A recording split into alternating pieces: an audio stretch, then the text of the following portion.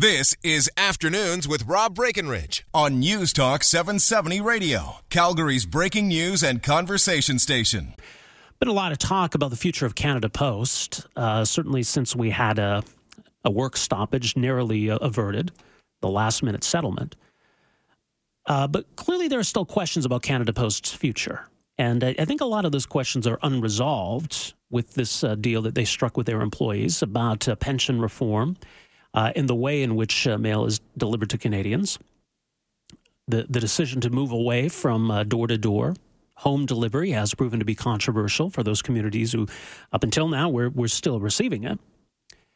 And so what does Canada Post need to do to remain sustainable going forward, and what kind of government policy should be shaped around that? So there were some big questions that were put to this four-member panel, a task force that the government set up, to review Canada Post and where it needs to go from here. Joining us for more is the chair of that task force, Francois Bertrand, joins us on the line here this afternoon.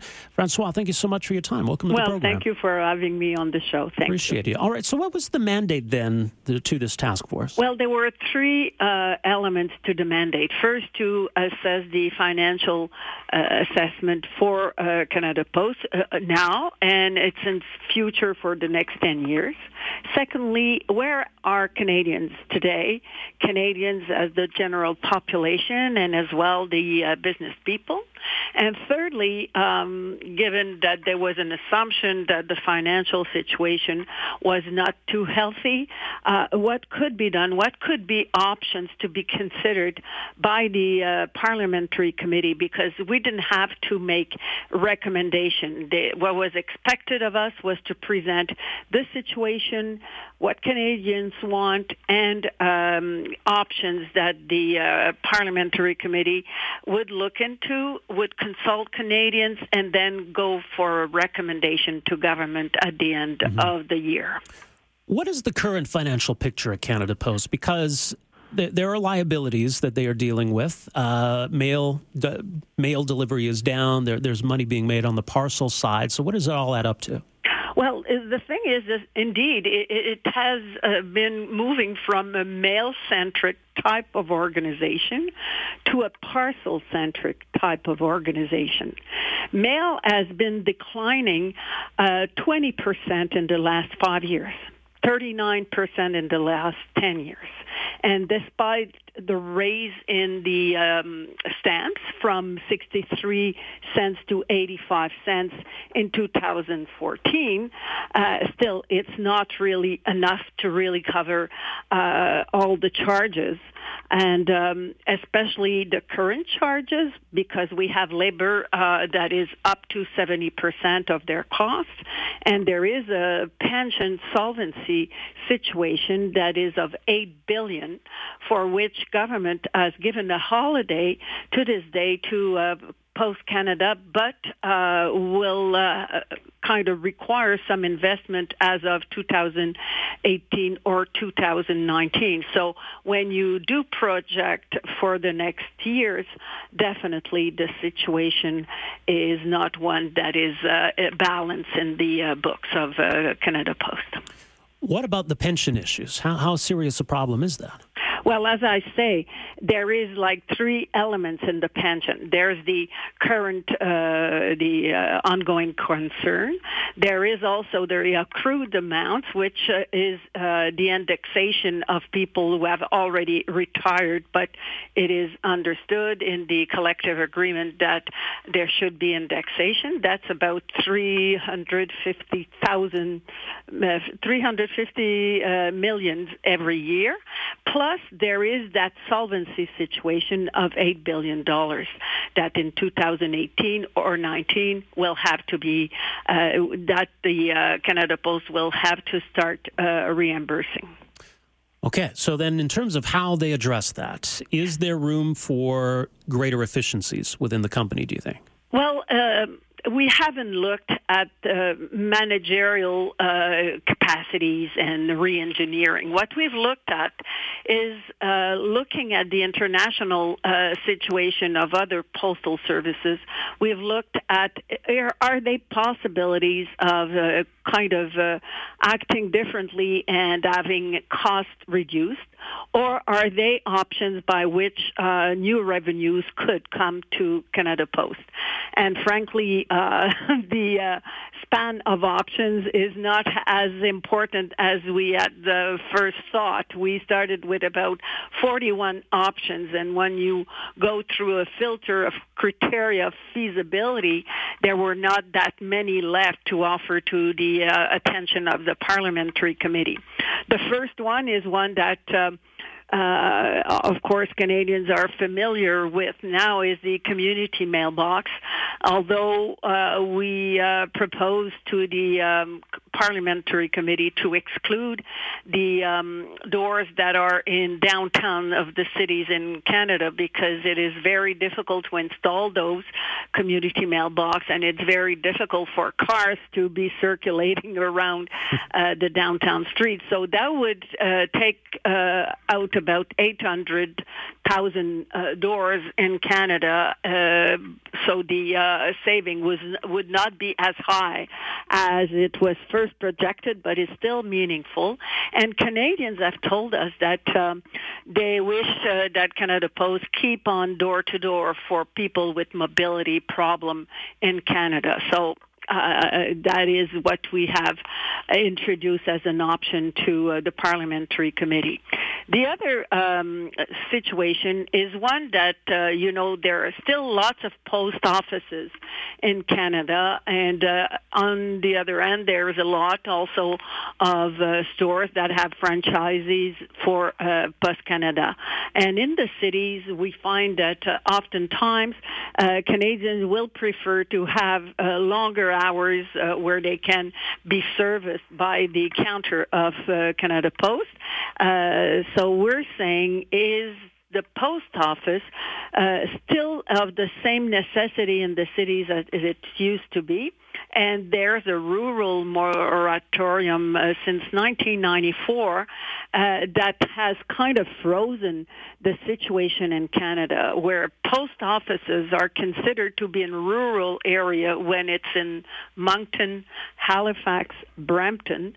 So there's definitely an opportunity to redefine what is really rural, and if we were to redefine this, there would be a big saving of $177 million.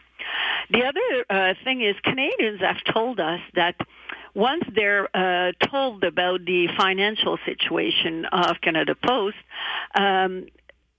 they're considering many options, and they say one that we'd be very prepared to consider is alternate day of delivery, because although we are attached to mail, we want Canada Post to remain a public institution.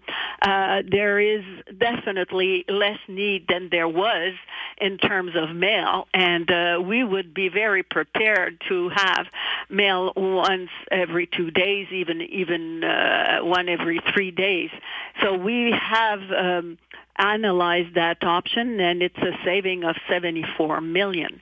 Then you can always do streamlining processing operations by innovation in technology, and that would bring other millions into the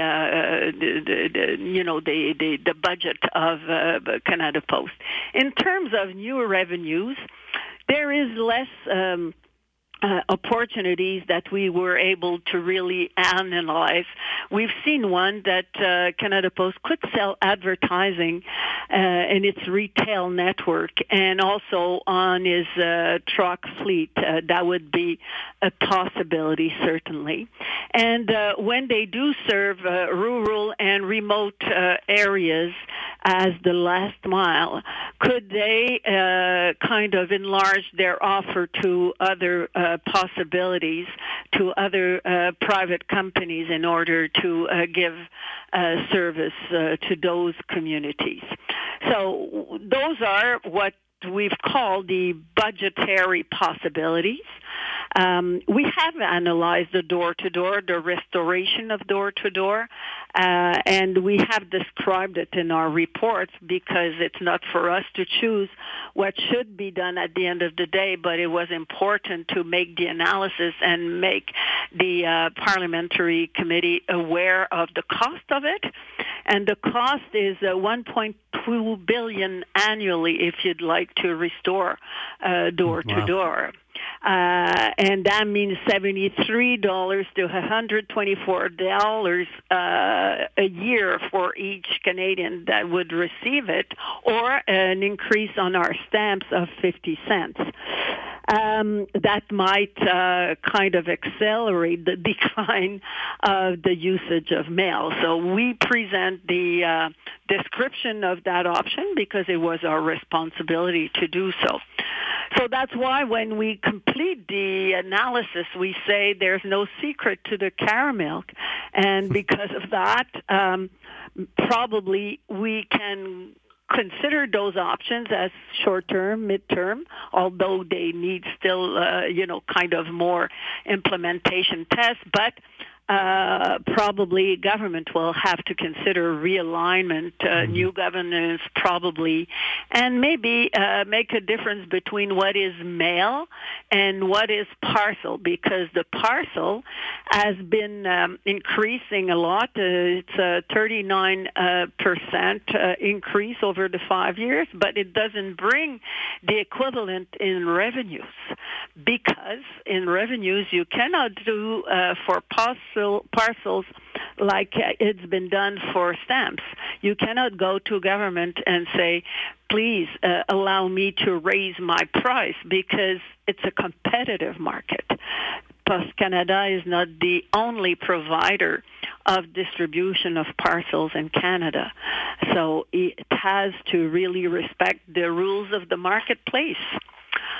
So that is why the situation, ends up being that the system, the operation, belongs to a mail type of organization, where now Canada Post is still mail-oriented, but in a very smaller portion of its operations, and it has become a parcel company. Right. Now, there are some who would like to see Canada Post become, in part, a banking company or offer banking services. Did you study that, and is there a case to be made for that? Yes, well, there's a case made in our report, and it has been proposed by some unions and also some municipalities, and it's an interesting avenue. We had to look at it, and looking at the international best practices, of course, there are many countries who have postal banking.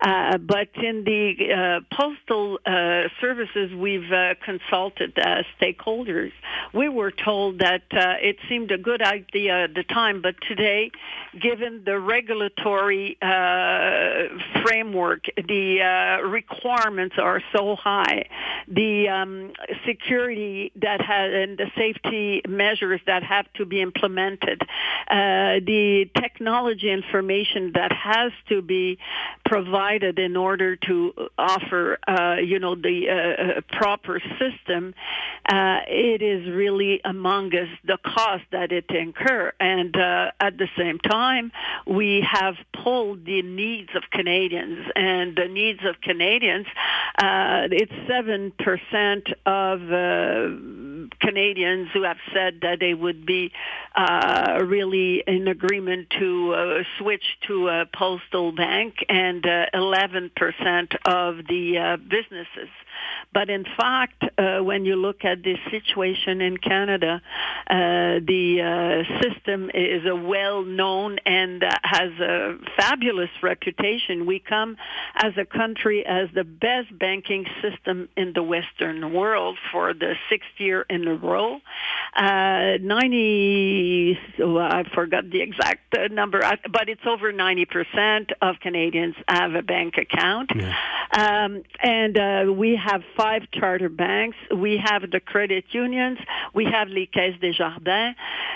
So when you look at this, you say there's little space for starting a new postal bank. And of course, with a situation that is at the start financially difficult, how can Canada Post invest in such a venture? Well, yes, It'd be indeed. very difficult. So we said in the rural areas and remote areas, could the post offices offer to banks that have left those communities to have a counter, maybe to have one counter for 2 or 3 banks, so that, the post office and communities become a hub of different services. So that is the option we have presented to Very interesting.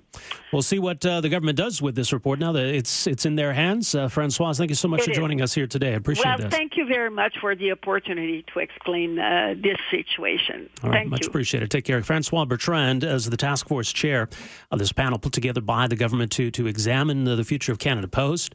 And so I think some of this may prove awkward. I don't know if the Liberals were really serious about restoring home delivery.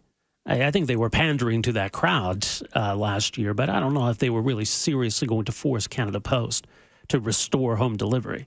And then how far are you going to take that? So now you get this report coming back and saying, no, don't restore it. The Canada Post is not currently financially self-sustainable, that they're going to need to make some changes. They're going to need to have an overhaul, make some cuts. And don't make them a bank either, which is what Cup W was hoping for. So, but here's the problem, that as she said in the interview there, that they wanted to remain this public institution. So they didn't look at the option of opening it up to competition, ending the monopoly, or selling off Canada Post, which is unfortunate. Andrew Coyne in the National Post today makes a pretty compelling case that why should we tolerate a monopoly that's just going to give us less and charge us more? That if a Canadian wants to pay to have mail delivered to his or her door, why should they not be able to pay for it? Now, I don't care. I use a super box, and I probably only check it 2 or 3 times a week at most. But if you value door-to-door, daily mail delivery, then why shouldn't you be able to pay for it? It would be very expensive to restore home delivery, as she said. So why not let the people who want it pay for it? That's not something they looked at. I don't think the government's going to go down that path, but why not? 974-8255 is our telephone number. Quick break here. We're back with more right after this. Afternoons with Rob Breckenridge, starting at 12:30 on News Talk 770 Calgary.